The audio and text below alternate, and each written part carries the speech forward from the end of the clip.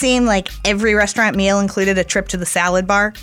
Most of those bars got yanked in the age of Purell and preening chefs who didn't like the idea of mere customers assembling their own food. Even Wendy's gave up on its salad bar.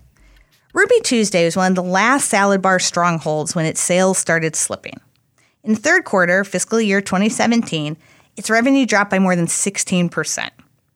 So the company decided its only recourse was to wager everything on its last, quote, differentiating feature.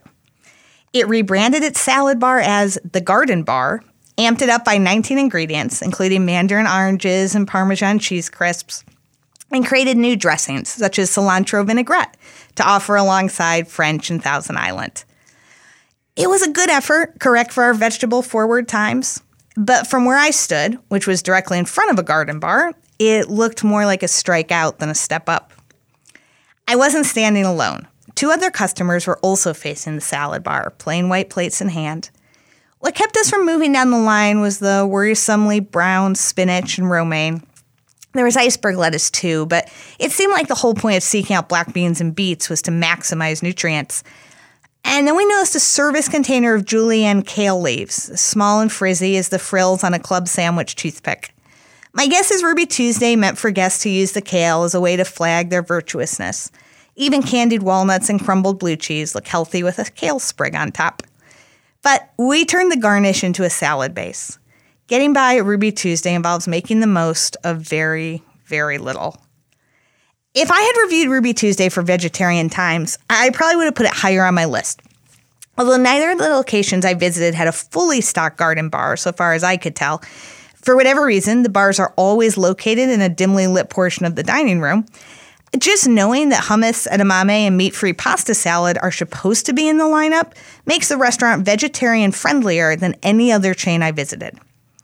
But I suspect meat eaters will care more that Ruby Tuesday is a depressing place to eat. Maybe the dark wood and leather that designers chose for a chain-wide makeover nearly a decade ago is responsible for the gloomy mood. Or maybe it's the server's visible fatigue. In any case, Ruby Tuesday feels like where you'd end up after a trying doctor's appointment. Ruby Tuesday's latest attempt at winning over customers is a southern strategy. The chain is headquartered on the outskirts of Knoxville, so now it's pitching Creole tilapia, Smoky Mountain chicken, and a hickory bourbon bacon sirloin. It's nearly all sticky, sweet, and saucy, except for the deviled eggs, which are rubbery, and the mashed potatoes, which are powdery.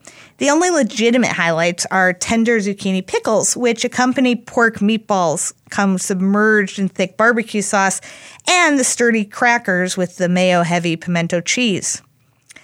Perhaps the strangest thing about Ruby Tuesday is it doesn't print calorie counts on its menu, seemingly in violation of federal law governing chains with 20 or more locations. I asked Ruby Tuesday Corporate for an explanation, but never heard back. So I contacted the FDA, and those messages were ignored too. Apparently, Ruby Tuesday just doesn't matter all that much.